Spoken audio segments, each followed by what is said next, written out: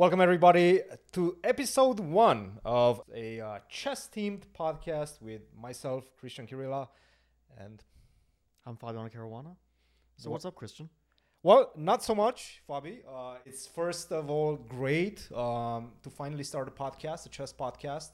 I know that there's a lot of podcasts out there, but I wanted to bring our own tune to the mix, and I think, I'm excited about that. So that's the first thing. How about yourself, Fabiano?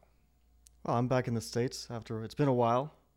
At your home, it's good to be here. It's my first time in visiting here, and it's been an interesting few months. Played a lot of chess, which is pretty cool, but also a bit difficult at times. My home here, we are not going to mention the location because those crazy fans, who knows, maybe they will track me down. So you're back in the States. You've been away for quite a few months, actually. You were in Europe for a very long time. When's the last time you were in the States? Well, I played the American Cup. I think that ended about the end of April. Mm-hmm. And then I immediately flew over to Europe and started the Grand Chess Tour. And that was a series of tournaments which ended with the Olympiad before I came back to the States. And that included the Candidates Tournament. So it was a very busy few months of chess. It included a lot of training as well. But yeah, everything which has to do with the candidates is very intense, of course.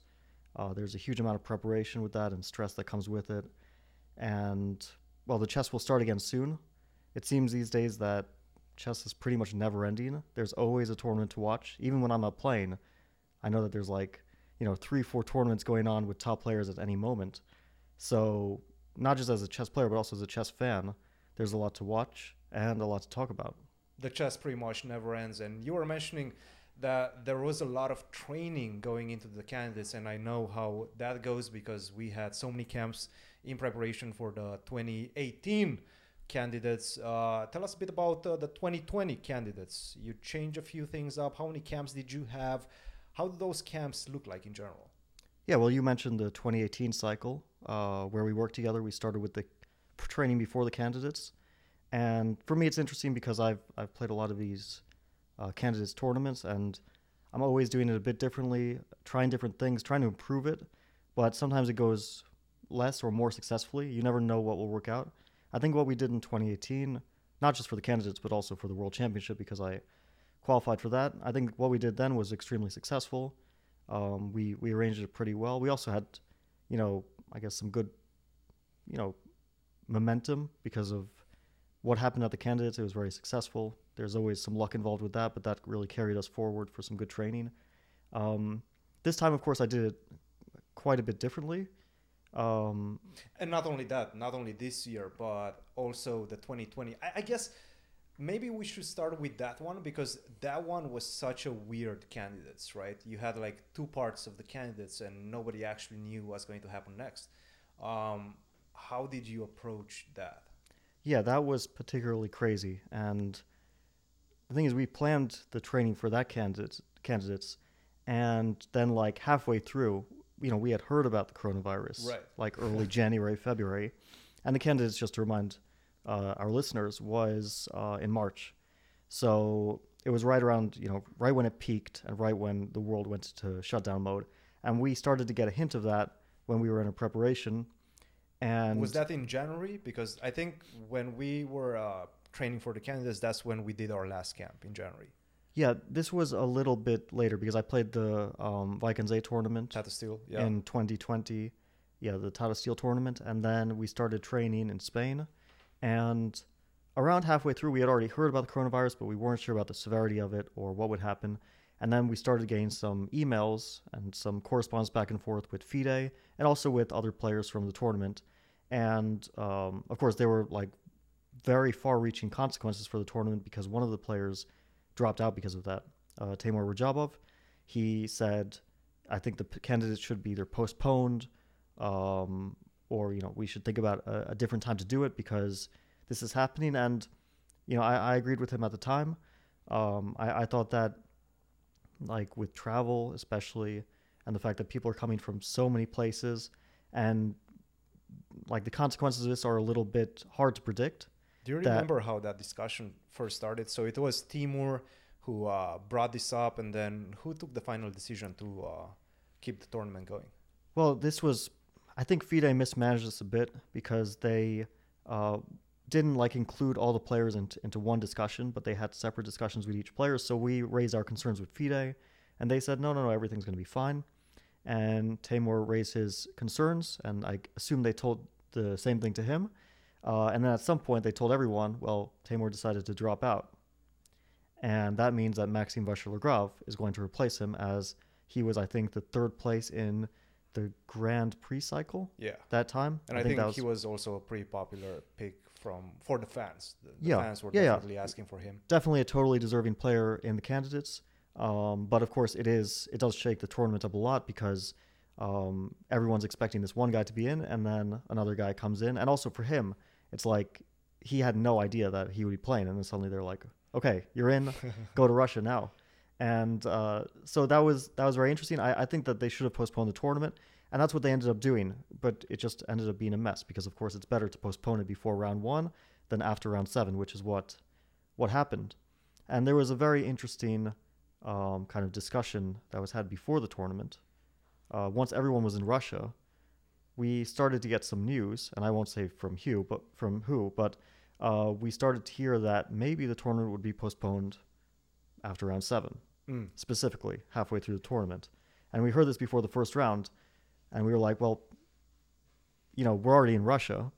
It was very difficult to get here because like half our flights were canceled, and we had to rebook everything, and we had to go through these empty airports and wind up in Moscow with like people in hazmat suits, which is totally nuts. And so we're like, okay, now that we're here, let's start the tournament and see what happens. Yeah. And as everyone knows, of course, it was all postponed after round 7. It was so eerie because I remember, I think it was before round number 7, as you were mentioning.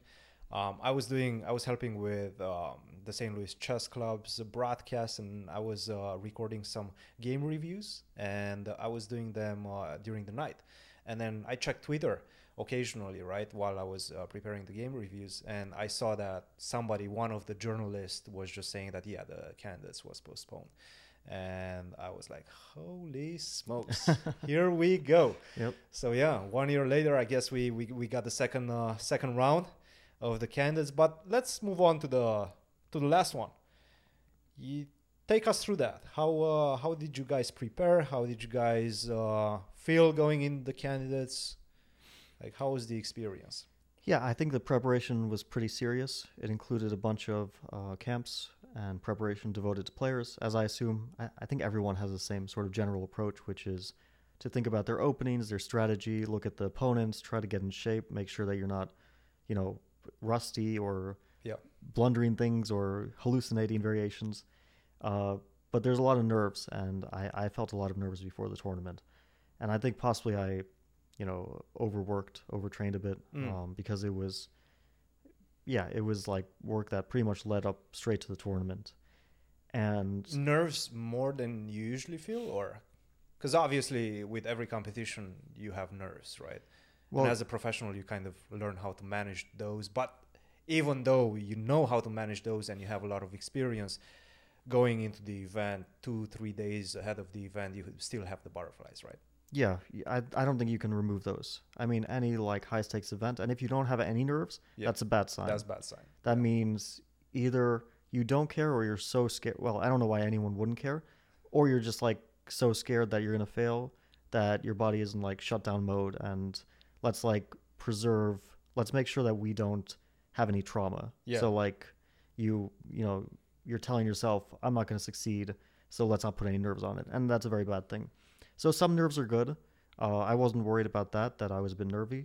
In hindsight, it was just my energy levels, which I should have been worried about. And, I was trying to get in physical shape, which is what you do to preserve your energy. But, it's sometimes not just physical energy, but it's also nervous energy. And with such a long event and a lot of emotions, and certainly there's always a lot of emotions in these events, like in 2018, I also had ups and downs, but I handled it better, and this time just didn't handle it too well.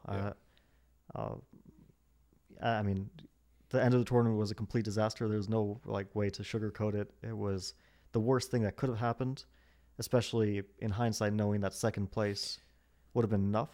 Actually, that's a good question. Did you ever think during the event that second place would be good enough, or were you just like focused on grabbing first? Well, I was only focused on first, but of course there were always these thoughts that maybe second is enough, but you can't play for second. Like, let's say once I had achieved +3 in the tournament and Jan was +4, and I tried to go into like full like risk averse mode, which is still difficult to do, but let's say I had gone in that mode and achieved it and like finished second with like +3 and Jan got +5. And then like Magnus says, well, I'm going to play. Right. Then you also feel kind of stupid, Like, I needed to take my chances because who cares if I'm second or sixth place. So in hindsight, it would have been it would have been a very good idea, but I didn't know that at the time. And I think I could have gone into that mode after I lost to Hikaru. That was round 7 or 8. That was round 8, and then I 8. drew Jan. And of course I was trying to beat Jan and didn't manage it. But that game really shook me up not because I spoiled the advantage, but because I blundered something which was extremely. Was that the one where you were white or black? That was the one. Yeah, I played him with black in the second round, and then with white. You got a better position with black as well. Yeah. In both games, I got good positions out of the opening. The second round one, I was even objectively winning. I didn't realize that.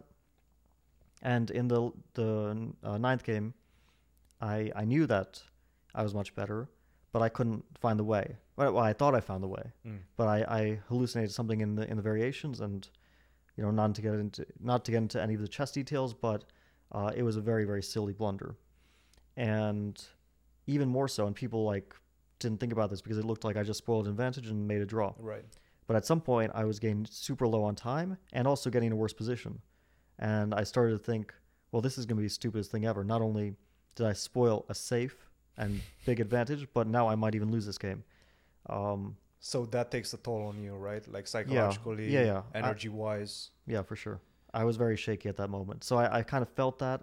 But then I also wanted to beat Duda with black. I was thinking, I kind of have to win this game. So it was like my mindset was all over the place at that moment. That was the game where I felt that, you're probably right now out of contention for the first after you lost to Duda.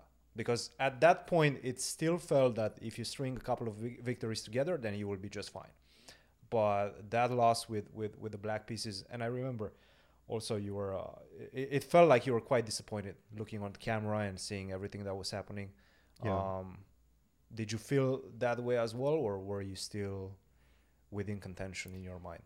Well, mentally, I kind of gave up after I lost to Duda. Duda, yeah. Because I felt like there's no way to get first anymore. It's too much of a gap, and I didn't feel like second would amount to anything still. My coach was telling me, well, you still got to play for second because there's still a chance. And in hindsight, of course, he was 100% right. And so I that's what I was trying to do. And then against Ding, I got a huge advantage. But this was just okay, that's where I really lost my chances to qualify. Because even if I had just drawn that game, I would still been in contention. I would have been tied with Ding. And who knows? It was 2 rounds to go. It was such a wild event, yeah? Rajabov, after the first half, it felt like he will probably end up last. And then he strung together a couple of victories, and then he was almost within half a points from qualification, right? It was just wild. Yeah. I mean, once second place opens up, this is such a rare, I think, unheard of occurrence. Yeah. I can't even remember going back in chess history when this happened. Once second place opens up, anything is possible. But the thing is, we were only thinking, and I think most people were still thinking this, that it's first place or bust.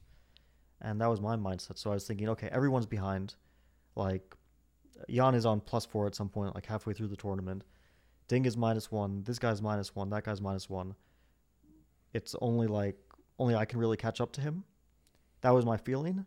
And it was kind of true because he did run away with it. And I was the only one who, at least if I had strung a few wins together, I was in striking distance. But yeah, that we could have been playing for second, that's a whole other story. And I have to ask you, how did you approach Magnus's decision, and when were you sure that his decision was final? Did you think about the decision too much going into the event and during the event as well? And do you feel like Magnus's decision was fair? Well, fair. I mean, it's his choice. You can't tell him you have to do something. I guess, let me rephrase that. Fair to let you guys play the tournament first and then tell you the decision. Well, I think he said it in a strange way, which was that I'll play against Ali Reza. Which to me is strange, because if you don't want to play a world championship match, I fully understand, But did he say that? Did he actually name Ali Reza? Or? Yeah, that's kind of what he said. Yeah, he didn't say definitively, like, I won't play against anyone, but he was like, I probably won't play unless it's Firouzja. Right. And yeah, I mean, okay, it would be fun to play against Firouzja. I mean, he's an interesting player. He's the leader of the new generation. But he's not like stronger than any of the other players in the tournament. I mean, that was shown everyone, during the candidates. Yeah, but just generally, I mean, of course, we have like rises and falls, and we've seen a lot of players 2800, 2780, 2800 again. Like all these players are capable at that level. We might see Duda in 6 months, 2800, right? So it's not like Ali Reza was head and shoulders above everyone else, and that's, I think, pretty clear now, right? Of course, he's a very strong player, and I think anyone who won the candidates would be worthy of a match against Magnus, like would be a worthy competitor. But to say like I'll only play against him, it's like, but why? Right. I didn't really understand it, so that's why I didn't take what he was saying so much to heart, because I thought it kind of sounds like he's messing with people, That's just the way I took it. If he had said, I just don't want to play the match, and that's that, then we'd be like, okay, maybe he really is sick and tired of playing a 12-game, 14-game series against the same person. I understand it can get a bit monotonous, and maybe he wants to spearhead a change of format, as he said, like incorporate more rapid, more blitz, whatever. Again, I don't have like any special insight besides what he's said publicly. But I also understand, you were there and you know how stressful Taxing, the match is, where any mistake is like the difference between being world champion or... Dude, I grew white hair after that world championship match. That was just insane. And I think we all lost at least 10 pounds during the event. You probably lost way more. Like, I was watching you every single day going into the championship rounds, and I was feeling, and I'm sure Rustam was feeling the same type of emotions that I was, which was just immense pressure. And I was just like wondering, how does this guy feel right now in these moments? And I can only imagine it was like 10 times the amount of pressure that I was feeling. So yeah, it just takes a toll on you. As the champion as well, you're risking a lot every single time you put your championship on the line. So I understand his decision. At the same time, I couldn't believe it. I couldn't believe my eyes. I woke up. We were just supposed to do a commentary in St. Louis for the candidates. I think it was maybe before round 7 or something along those lines. And we just found out, I think Alejandro was the one that told me that, Magnus is out. It's a completely a new feeling in the chess world. Everybody was completely shocked at that point. It just felt like it was a historical moment. And I couldn't believe it for the initial day. But later on, I started understanding his kind of train of thought. Obviously, the pressure that you were mentioning and not wanting to deal with that. Also, you're basically just losing, 6 months out of your life on preparation for every single match. You're secluding yourself from society for 6 months alongside your training partners. So that takes a toll on anybody. Well, it's also a matter of perspective. Are you seeing it as like chess preparation devoted to one specific goal, which it is? Yeah. But it's also general chess preparation to enhance yourself as a player. But the guy is multiple time world champion. He's over 30 now. He's 32 years old, I think. Yeah. He's probably feels like he's accomplished basically everything there is to accomplish, and that's true. And so he doesn't have to prove himself. So the question is, does he care so much about the extra payday? And I guess he's not hurting for the money. So he probably doesn't factor that in so much. Mm. So maybe he thinks, well, why do I have to play the same guy again when I already proved that I beat him in a match? But actually, the question of pressure is an interesting one more generally. Yeah. Because I've heard this like theory espoused by some people who kind of know the chess world very well, and they think that chess players are psychopaths. Sure.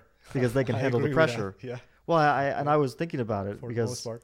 like, is that a sign that something is different about, like, if you can handle that level of pressure, is that a sign that there's something different about you as a person?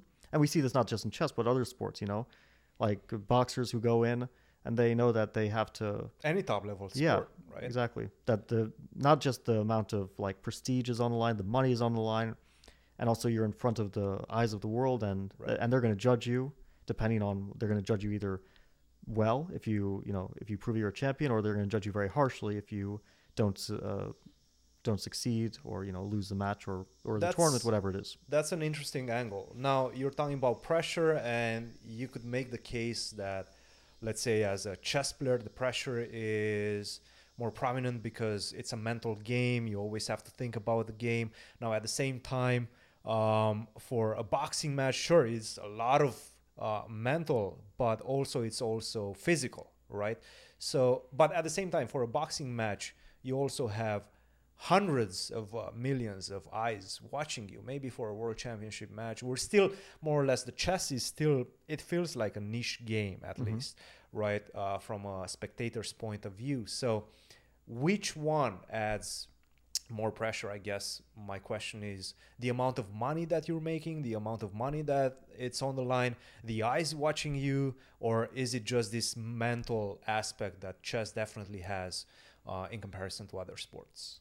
Well, I don't think it's money so much, because of course the money is nice and it's good to secure a good living and be comfortable. Right. But getting your name in the history books, that's a big thing for a lot of people. Yeah. And to prove that you're one of the greatest in the history of something, whether it be chess or tennis or boxing. And although let's say tennis or boxing are physical sports, I mean the mental aspect behind them is so huge. It's immense, yeah. It's the same way that people sometimes underestimate the physical side of chess. I think you can also underestimate the mental side, the mental, toughness that the great champions like in tennis. I mean, like you watch Nadal and you're like, this guy never gives up, no matter what. Because people could give up when they're exhausted, when they're injured, but the guy pretty much never will give up a single point. And that's amazing. That's what makes the champions, of course. No, absolutely. I mean, he's down like 2 sets and a game, and he still manages to come back against the best. It's just ridiculous.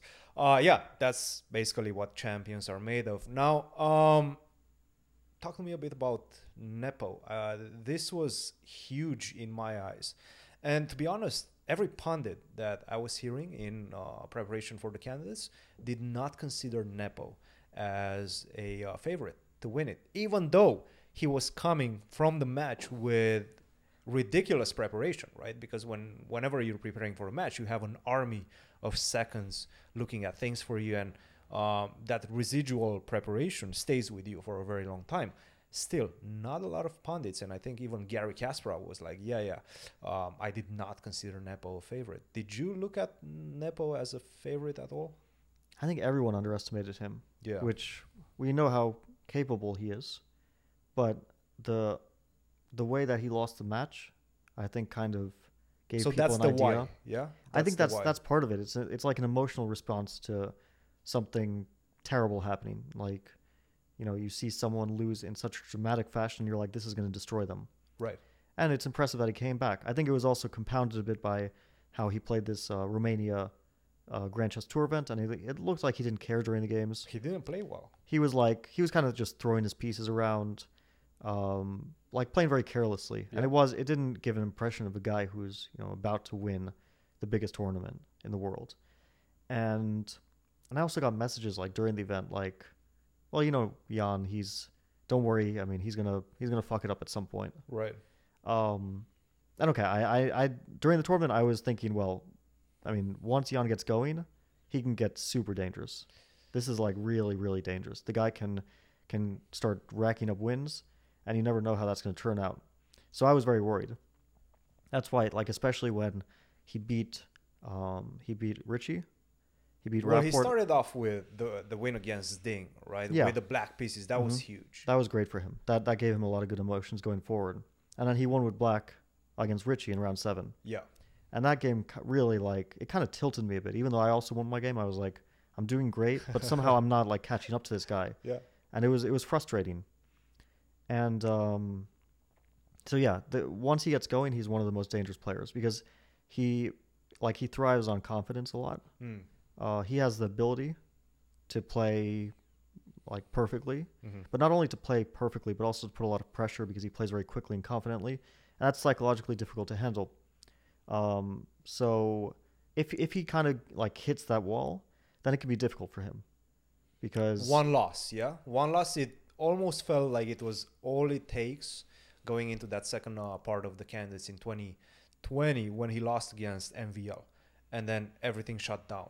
I think that was a blessing for him pretty much. Now, this same situation did not happen during the recent candidates, right? He just kept going. He didn't lose a single game. He saved some pretty bad positions as well. Do you feel that was like a mixture of luck and just confidence as a whole? Well, I don't like to call it luck because luck is such an important factor in winning tournaments. Yeah. Like, I don't even know if you can call it luck. It's just circumstance. It's like, you know, if you don't get any momentum going, if your opponents just play perfectly, you can't win a game. Like, you need your opponents to make mistakes to win games, and you need them to make mistakes if you're in trouble, and you're going to be in trouble at some point.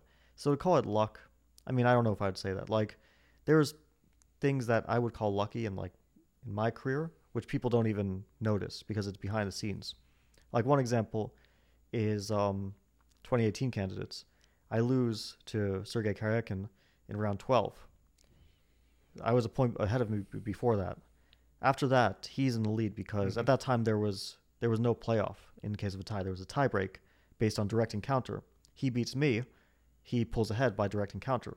Now I have to score better than him in the last 2 games. And I'm playing Levon in round 13, and I'm white. And Levon plays 2 openings, or he did at that time. He, of course, since then, lots happened. He's played a ton of openings. But at that time, he was a Marshall player and a Berlin player. And we had a good idea in the Marshall in the opening. We're like confident about this, get an interesting position, get a game, get a fight. In the Berlin, nothing. Absolutely nothing. Not a single idea of what to do. And it was just 50-50. If he plays the Berlin, I will not get anything from the opening, and I really doubt that I'm going to win that game. Right. 50-50, he plays the Marshall, I win the game, and I pull into the lead, and I win the tournament the round later.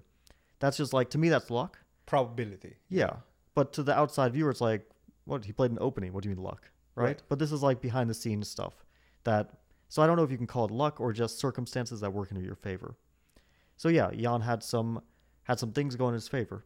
Starting from the first round, Ding loses with white. It's a rare occurrence. You know, Richie loses with white in round 7. It's a rare occurrence. These things, but all your opponents play perfectly, and you look like, you know, you can't win a game. All the guys on Chess Bomb, or Chess Bomb doesn't exist anymore, but whatever they're calling, it's not Chess Bomb anymore. They're calling you, you know, draw whatever, and that's how it goes. But you win a few games, and things go well for you. That's just how chess works. No, absolutely. And another incredible story from the candidates was that of Ding. Yeah, we all counted him out. Like, we were in St. Louis as well as everybody else, every other pundit out there, watching his games in the first half, and we're like, yeah, he's out. Definitely out. It's a reiteration of basically what happened in 2020 for him.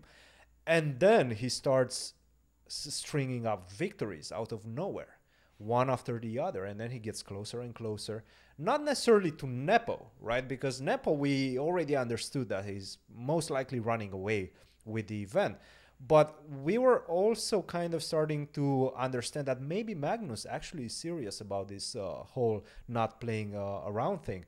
And then you had Naka, then you had Ding, then you had yourself as well, who were in contention. What do you think about Ding? How he got also to the candidates was just simply ridiculous, right? Well, yeah. Okay, so, I mean, we can sum it up with one very clutch game at the end. He beat Hikaru with white in the last round. Super clutch. At that point, he knew well, maybe he didn't know that this will matter. He probably didn't. Nobody knew for sure. Yeah. But this is his only chance. It's like, even if you have like a 20% chance that second place is enough, still that's 20%. So he won a very clutch game against Hikaru. It was a good game. Hikaru, I'm sure, was kicking himself after that game because he missed a golden opportunity to play a match. But he was also mentioning during one of his streams that he believes that if he would have qualified, if he would have taken second place, Magnus would have played the match. Do you think that's the case? I don't believe that at all. I think Magnus took his decision based on what he wants to do. That's it. He's not making his life choices based on other people. If he wants to play a match, he plays a match. If he doesn't, he doesn't. We weren't sure if that's the case or not, and we can debate about whether he I articulated. think he would have played the match. You think he would have played the match? You think so? Absolutely. Yeah. I strongly disagree with this. I don't think he would play just to stick it to Hikaru. He doesn't care that much. Yes. You're gonna sacrifice 6 just months to stick it to Hikaru. No, I don't believe that at all. Really? I don't buy that. They might not be the best of friends, but that's about it.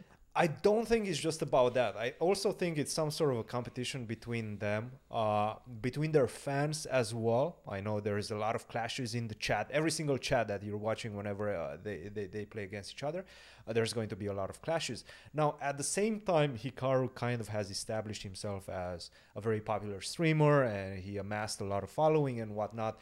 And I think Magnus sees that. Of course, Magnus, being the world champion, he has amassed a big following as well, a big legion of fans. But at the same time, I feel like there's a competition in that realm as well. And he wouldn't be willing to give up a match to Hikaru, because obviously a match brings a lot of attention to you, gives you new fans, new perspectives and whatnot. I don't even want to dabble into the money situation, right? But I do think that Magnus would just not be able to sit at home and watch Hikaru, watch his fans pretty much gather all that attention. No, there's no debate that a match for Hikaru would be more beneficial for him than a match for, let's say, Ding is for him. Absolutely, yeah. Because Hikaru can capitalize on this great following that he's amassed, and he's put a lot of work into that, and he's the best and most popular chess streamer in the world. And he's bigger than Magnus as a chess promoter and entertainer because he's put those hours in and he's built his brand. And Magnus could have done that. It's just not his interest. He could have been streaming every day and he would have built up an online presence that's bigger than Hikaru's.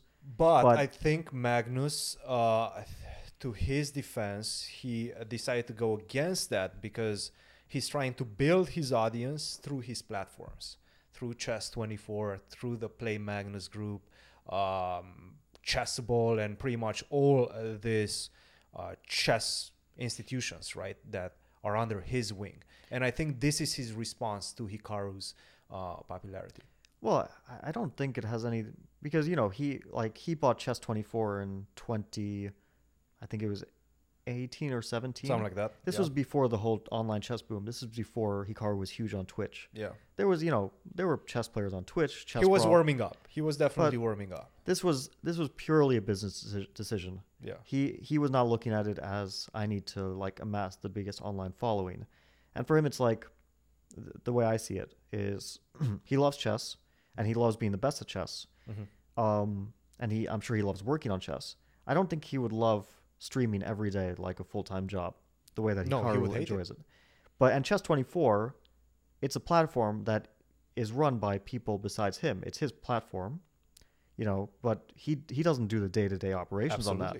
Yeah. So it's other people who do that work and he focuses on the chess. So he uses his henchmen to basically fight Hikaru's popularity. Well, I don't think it really has anything to do with Hikaru. I don't think he sees Hikaru as a direct rival, It's they're in somewhat different realms of the same world. Hikaru has cornered the individual chess entertainment platform because, of course, there are these mega sites like chess.com, like Chess24, like the St. Louis Chess Club that promote chess as an organization, and Hikaru as the biggest individual chess promoter, let's say. And Magnus, he's the best chess player. These are two different realms. Mm. So I don't think that he conflates the two. I think he just wants to be recognized as the best chess player in the world, and he wants to keep on being the best. So he puts his work into his chess performance. And I mean, we can only speculate on whether he would play. Like Hikaru will say he wouldn't let him play a match. Yeah. That could also just be his way of, not being like too heartbroken. That makes sense. Yeah. A coping mechanism. Yeah, for him as well. I mean, we also need that, right? Yeah. Because it can be very painful to lose. Oh, it's and for sure, I would be like kicking myself if I was in that direct position, because I was in that position, but not directly. It wasn't like one game. It was like I had to play 7 games well to get second place, right? Yeah. Well, for him, it was just one draw at the end. So he was closer objectively than I was. And yeah, going back to Ding, of course, it's remarkable. It's like, because he only played the candidates because of the war. Mm-hmm. Yeah, we can call it a war, the invasion right. of Russia and Ukraine. Like, otherwise, Sergei would not have said all this stuff. He wouldn't have been banned by the Ethics Commission. A spot wouldn't have opened up, and Ding, who didn't try to qualify, wouldn't have qualified. Like, Ding didn't play the World Cup, Grand Swiss, or Grand Prix. Those were the 3 qualification routes, which, for example, like Wesley played, Levon played, Maxime played. Probably because he was having like huge problems getting out of China.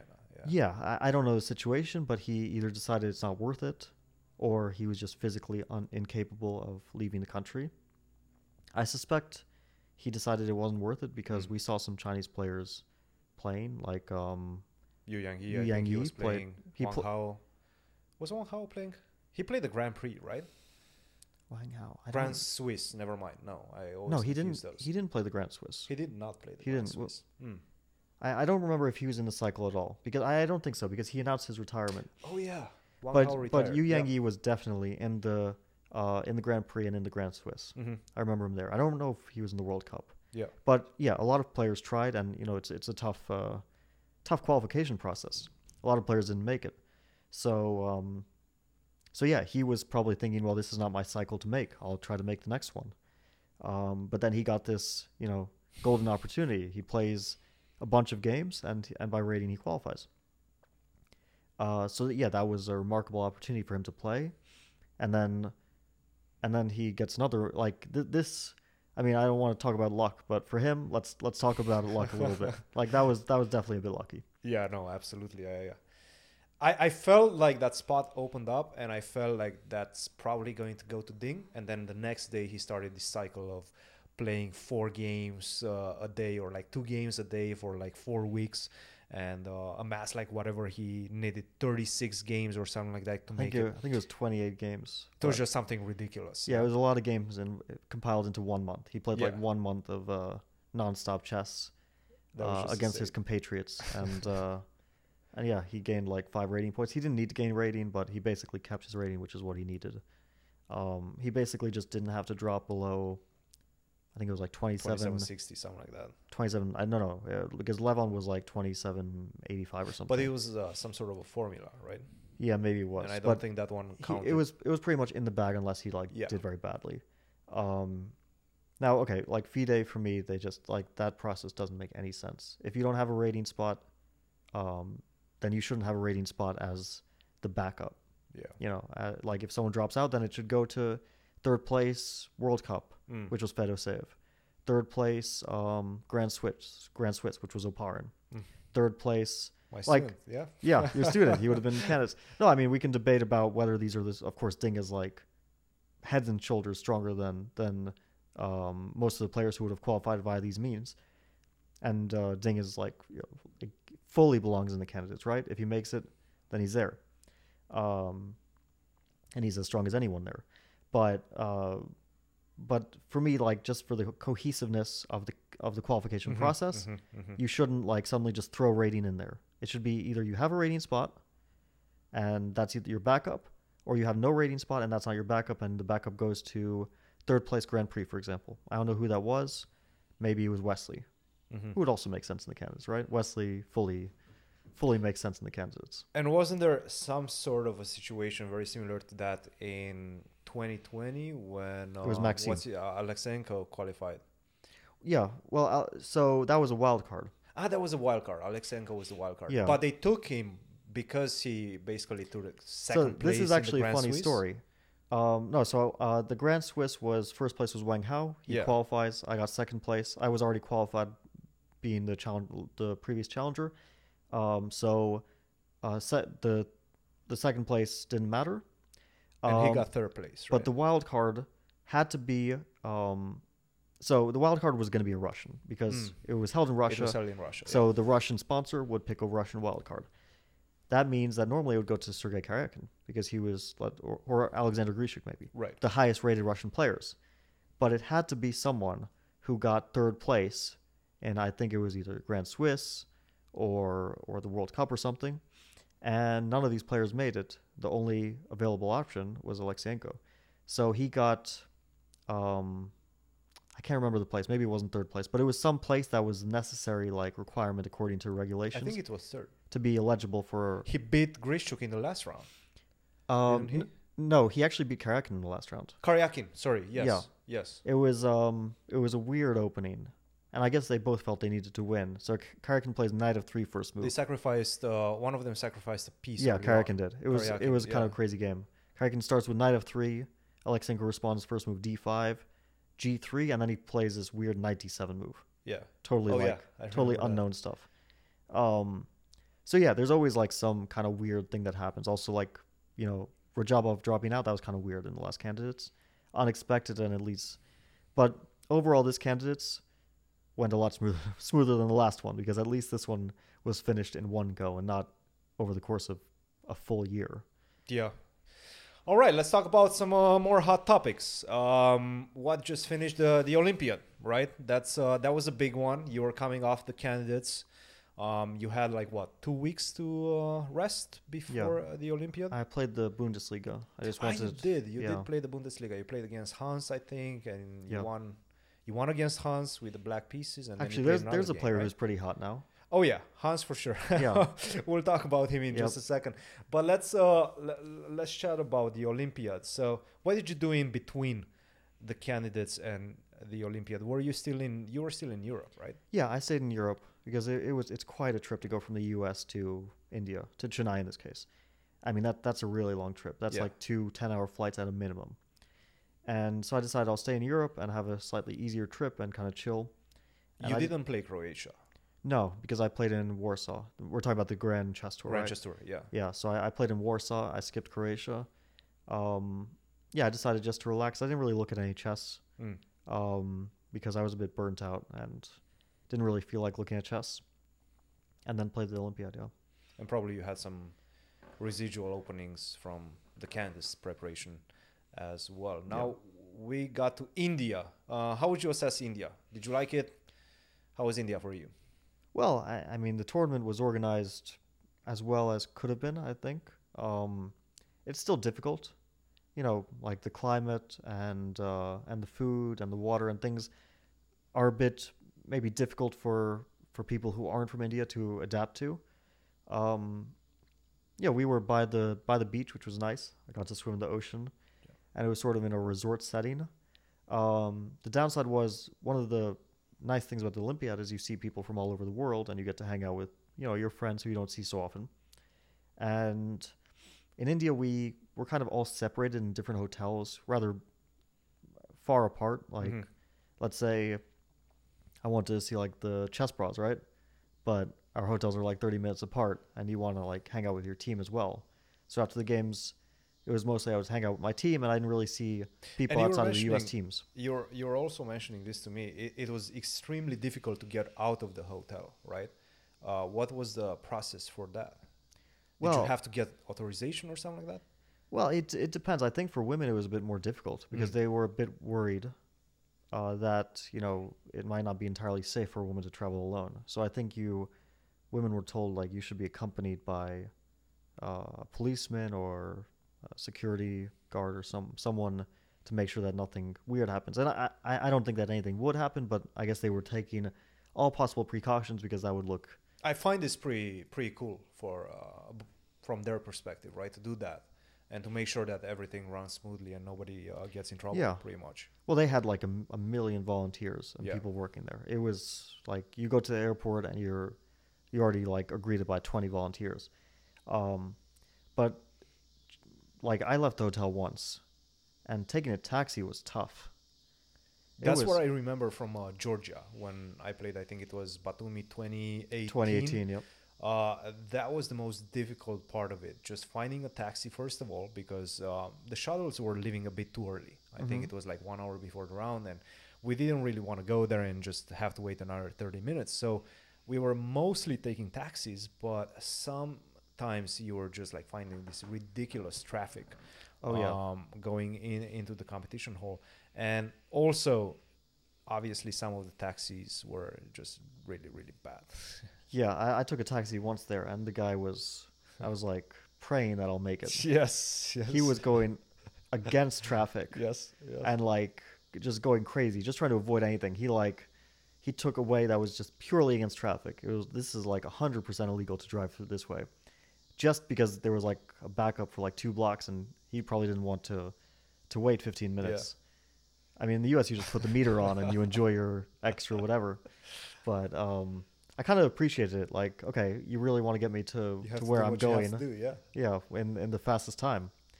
But in India it was different. Like, there was no traffic. When I from what I saw. But it's a bit crazy, right? Did they have some sort of like how do they call it? Like a green something, green corridor? Well, for like chess players? I think they had special corridors open maybe, but also we weren't really in the city. We were kind of remote. We were in like resort areas and places closer to the coast, and so I think we were avoiding the main traffic. How far was the playing hall? Depends. From us, it was about 10 minutes, which was very convenient. But for some people, it was like half an hour, which is kind of annoying because you have to leave quite significantly earlier to make sure that you don't lose the game and the match and everything. At the same time, that's pretty much every single Olympiad. Usually, yeah. Like, my first Olympiad in Dresden, we had to travel an hour every day. Yeah. And that was pretty rough. But there were also people like right next to the playing hall who just walked across their hotel. Their hotel's there and the playing hall's there. But yeah, getting back to Chennai, getting a taxi was tough because there was like so much paperwork. It's like you order a taxi and then, first of all, like 10 people arrange this. And then you have to like fill out forms. And was there somebody in your team or in the U.S. delegation that was handling everything? Well, our captain was handling some logistical stuff, but also I think John Donaldson, our captain, was handling most of the logistical stuff. Also, I think Robert Hess, our coach, took some of the burden of that because there's quite a lot of things to handle, and for one guy it might be kind of difficult to arrange it all. But yeah, I mean, overall, aside from our performance, it was a relatively enjoyable Olympiad. Yeah, I mean, we were such... If we had performed decently well, we would have done very well, but just didn't work out at all. Yeah, it felt that way, right? Because going into the event, I think you guys were something along the lines of like 70 rating points favorites, right? Over the next one, which I think it was India. Yeah. When did you feel like things are just not going your way? Well, like personally, from the very first game I played, I was like, something's off with my play. Yeah. It was just very strange. It was like, first round I'm white. I'm playing someone who I'm normally a heavy favorite against, and I'm just playing the most like cowardly chess. Who was that against? We were playing against Paraguay, so I was playing a very good player, Axel Bachmann. Yeah. A really talented guy. Used to be close to 2,700, I think. Yeah, he was. I think he was high 2,600s. Yeah. I mean, he kind of retired or semi-retired and lost a lot of his rating. Hey, he's still a very good player. But normally speaking with white, I should at least be putting heavy pressure on him. And it just didn't, like... I mean, I was slightly worse with white at some point. I remember that, yeah. It was just a kind of... At some point, I was like, this is so sad. It's not even that I'm, like, seriously worse or I'm in danger of losing necessarily, but I'm 20 minutes into the game and I'm already like no chances to win. And that also looks bad for the rest of the team because they're like looking at the first board and you expect at least You're the leader of the team. You have to yeah, especially with white, right? You expect some like some give good them stuff some to go on direction. with the whites and the blacks played solidly. Yeah. So yeah, and then that just like continued and continued, and at the end I gained a bit of momentum. I started to play a few decent games in the last 2-3 rounds, but overall, and our best performer was Wesley. Hmm. He played his level, which is a very high level, and he didn't lose any games, and he won a bunch. But he was the only one who was in shape, and it wasn't even like he was in the best shape of his life. He was just at his normal, good level. But the rest of us were just struggling a lot. And even so, even with you guys struggling, I still felt all the way until the match with Armenia, I think, that you were within contention. You were within striking distance to actually win the tournament. That game, that match with Armenia, obviously you had some problems as well. And then Sam Shanklin, in the last few seconds, right? A draw would have won the match. Well, this was a crazy match because, I take a lot of blame for this match because I had a good position against You Gabi were Sargsyan. white or black? I was black. You were black. But I had an excellent position and it was very safe. I had plenty of time and it was at least a solid advantage. Maybe not a big one. If I'd played like very accurately, it could have turned into a big one. But this is like a risk-free edge. And then I just started to make mistake after mistake and like everything fell apart. Once I got worse, I didn't defend at all. And that was sort of the theme of my tournament is that once I was getting worse, my defensive skills were non-existent. And so that was one problem, and a major one. Because if I had drawn that game, I think, or won that game, then we would have won the match. That's just it. Because it was like Wesley had a crazy game on board 2. He was basically lost out of the opening, and then it went from loss to game over, like he's winning, in one move. His opponent made one move in the opening, and it went from he's basically winning to Wesley wins instantly. And this was just shocking. I mean, it was also a really beautiful tactic. Like with the queen sacrifice and mate with the king going to f3, black's king going to f3 in the middle game. Yeah, I remember that. Just really beautiful tactic. allowing So rook takes c4. Yeah. at that moment, I was super happy because I see he's winning. Like he's 100% going to win after he played rook takes e4. I have a good position. Everything looks fine. I mean, Sam is in a complicated position at that point. Dominguez was winning as well at that point, right? Or was it Well, Lenier won. Lenier won? Lenier right? won the game. He won with black. He had a good position out of the opening, but it looked like a mess. So let's say that one was hard to judge. But yeah, we're winning or better, totally winning one game. Lenier looks like he has a good position. I have a good position. Sam is unclear. I lose. Lenier starts to win, which is a good thing. And then Sam is good. Like his game is going downhill. But then, like miraculously, he's about to draw the game. And were you still at the playing hall at that point? Or no, were you back I in went your back. hotel room? So we were watching the game with the team. And in somebody's room? Like what was the setup? I can't even remember whose room we were in. But somebody's room. We were in someone's room. We were watching the game in a group. And each moment it was like, he's losing. Oh, he's drawing. It's like they were in time trouble, so I understand. Like, and then suddenly it's like the game is about to be over. It's queen, pawn, and bishop. His opponent has that against queen, 2 pawns, and king.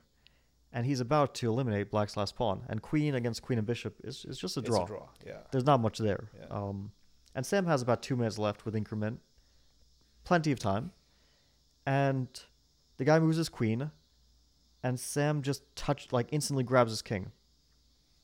And like we didn't even know at the time because we just saw like the guy moves his queen and then it showed 0-1. And it's like, so you weren't watching the video? No, we were watching like just the board. Just the board. And it was like, this doesn't make any sense. Did he lose on time? And so then we like tune into the feed and the commentators are also like, what just happened? And then we see that, yeah, Sam thought he was going to give a check and then his king move was forced. But instead his opponent didn't give a check. He moved the queen just 1 square away from the check. But the guy hadn't like released the queen on the square yet. So basically Sam pre-moved. Yeah. Over the board. Yeah. And and he had plenty of time. I think this was just like a lot of emotions. He was like losing, and then he was excited. He's about to draw, and then he just like didn't adjust to the, like, he didn't, slow down, take a moment to adjust to the new situation, and just calmly make his moves and make a draw. So that was like, what a weird way to not win that match. What are the usual feelings you get whenever you're in those type of situations? Like, the result, the natural result of the game, and what would that accomplish for the team? What are the emotions at that point? I mean, I can't say I was happy at all. Like, I thought, okay, we're about to win the match, and that's good, but I can't say I was happy because I'm still playing like shit. Right. And I lost my game, and the whole tournament has been a disaster for me.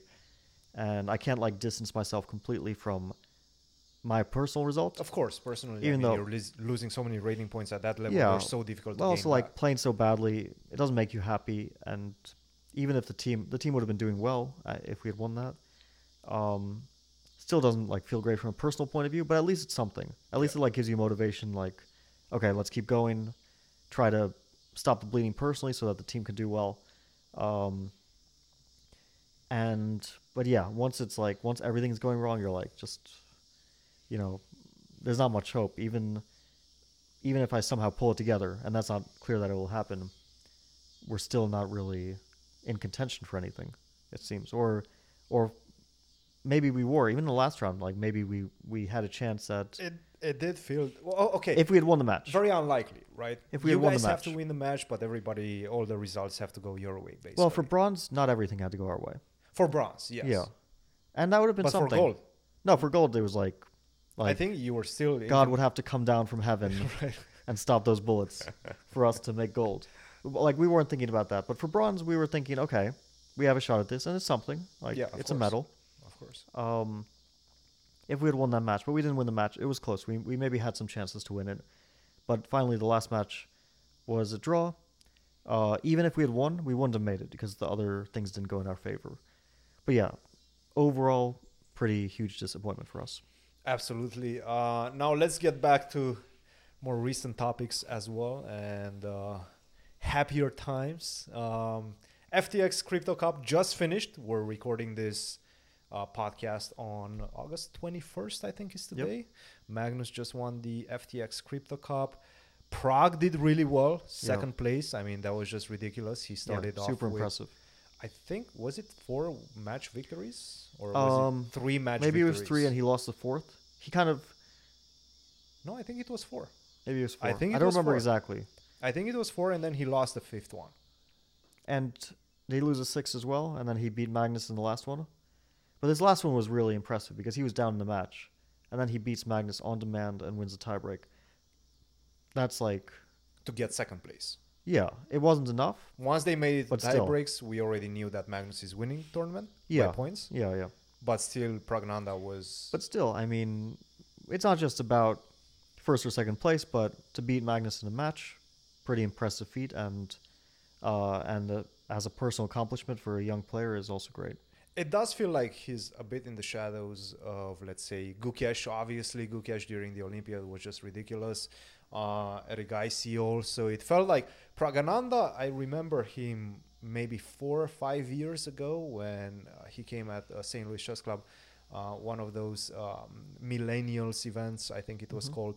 And he was really making waves at that time. And then he slowed down a little bit, or at least it feels like he slowed down a little bit. He's right now 2650 along those lines. And then you have the guys like Gukesh right now, live rating 2730, I think a bit less because he just lost the last couple of rounds at the Turkish Super League. But still, there's a ridiculous amount of talent in India. The crop of players coming up from the new generation is just off the charts. Now, how do you see this race between Pragnanda, Gukesh, Erigaisi, and so on? Who's going to take the cherry? Well, it's possible it's not just one of them, of course. I don't think that all of them will be top players. And also, we have to include Nihal Sarin. Nihal, exactly. In that group. Yeah. Also around like 26, 60 or so. Yeah. A bit less than Gukesh. Well, and I quite think a bit around less than 16 also. Right? Yeah, I think he's around the same age as Pragnanta. He's like very known for his blitz and rapid prowess. Super good, super talented. He's been playing matches against like, Wesley and taking them basically down to the wire, in blitz and rapid. So definitely a great player as well. Uh, but I think it's just difficult to judge with these young players because sometimes like everyone has their own individual progress, and sometimes people like rush to, you know, like the great heights, nearly the world's top, like Gukesh is doing now, and then they slow down, and then some players kind of take it more sporadic, a slower approach, and then they make like a big jump to the top level. Like let's say Levon Aronian is one of those players who, he made his jump to the top when he was, I think, in his 20s, right? Mm-hmm. Which seems very late now, but yeah, it's hard to say. Like Wei Yi is an example. He is sort of a top player and he's really strong, but he was like 27-30 at like the age of 15, 16. Exactly. Yeah. And then he's basically the same rating now, which is like, 10 years later. So hard to say, of course. I mean, some of them will be top players from that crop that you mentioned and Nihal Sarin. One of those guys will be a top player, a genuine top player. One of them will probably even at some point be a world champion. Like you have good odds considering there's a lot of good players there. But all of them and which ones? All right. Well, we're playing the stock market right now, and these guys are your potential picks. Who are you going to put your money on to make it 2,800? Let's not say world champion, 2,800. I would probably. How many can I pick? Or what can I put them in like an order? Yes. If I had to pick one, but one big horse. If I had to pick one, maybe I'd pick Eric Gaisi. Eric Gaisi. I might like go out on a limb there, pick one of the older guys. Oh. Because his chess is incredible. If I had to pick like them in order, I would probably go Eric Gaisi, Pragnanta, Gukesh, and Nihal Sarin in that order. But Gukesh is the highest rated right now. Yeah, but you don't feel he has confirmed yet. It's, huge Olympiad. Tremendous Olympiad. Ridiculous, yeah. But one event, I just don't want to like put too much weight on one event. It's like the hot streak is a bit too hot. You want to see more of that like consistent level, which he might show, but I just wouldn't put too much weight into one event. It's just too like... chess is too volatile. Things can always... There's normal ups and downs. And with like Eric Gaisi, we've seen it already for like the last year. He's shown his constant level, little incremental improvements. With Pragnanta, it's just the way he plays against top players in like rapid and blitz matches is so impressive that he has the like enormous potential there. I think he recently said that he feels he's underrated in classical chess. Do you feel the same way? I don't know exactly his rating. Is it? It's hard to say as well. Like I definitely think his rating will improve. I think he's around 2670 after a few games at the Olympiad. I think his rating will definitely improve. In that sense, I guess he's underrated. But I mean, what does that mean, underrated? Like I wouldn't say he's a top player, but he might be someday soon. Absolutely. FTX Crypto Cup, Magnus winning Pragnanda second. But one of the big moments of the tournament was, of course, the interview of Hans Niemann. Yeah, the chess speaks for itself moment. We were watching it. We were here. We were laughing our butts off. But then he went on and lost all his matches. Like, well, I guess. How do you see that moment? I guess the chess spoke for itself. No, I mean, I think Hans is great. He's really entertaining. He has a fun personality. He has a lot of charisma. The thing is, like, from experience, after you win one game, that's not the moment to like to like start saying situation. Stuff. Yeah, in a match situation, yeah. You at least wait until the match is over. And the comment itself is great. I mean, the meme will live forever. It would have been better for him if he had actually won that match rather than losing the next 3 games against Magnus. You could say like this is a thing that you should, wait until after you win the match to say, because it looks a bit funny if you say it and then you don't win the match. And he could have suspected that it's not going to be so easy to walk all over Magnus just because he wins the first game, right? Especially in these matches, I think like comebacks are so likely, so commonplace. But still, it's a great meme. He's going to have to deal with a lot of trolling now, for sure, especially considering that the other matches didn't exactly go in his favor either. I love it. Now, do you think he actually prepared this beforehand? Do you think he plotted at night before the event started? Okay, what's a good one-liner I can throw in if I beat Magnus? I think he definitely had it planned. But I think he probably had it planned for if he wins a match. But then he got ahead of himself. He got a bit overexcited. You know, he came in with that too early. It happens. But yeah, it's still a great line. But yeah, this was definitely something he had planned. And also the walk-off camera, ignoring the reporter's question. And the guy's like, Hans, please answer me. Don't go. No, that was just insane. I mean, I was laughing my ass off, and we were here enjoying the moment. Now, the problem with that, as you mentioned, is that if you don't win, you have to deal with the trolls. But the flip side of the coin is that I do feel like you have to take some risks occasionally, and you just have to, even if it doesn't go your way, you still have the one-liner that's going to live forever, and nobody else is going to be able to steal that from you. You can still sell 1 million shirts with chess speaks for itself. I'm sure everybody, you will have a good game at the Singfield Cup, let's say, and you're going to be like, yeah, the chess. You always have a few good games here and there. The chess speaks for itself. But I think this is like, so we saw Mike Tyson recently, right? And his old interviews. Yeah. And like he gave the greatest interviews, but he was also the greatest champion. Yeah. And it has a very different impact when you say some crazy stuff like I got tiger's blood and I'm the greatest and there's nobody as vicious and ferocious as me. Right.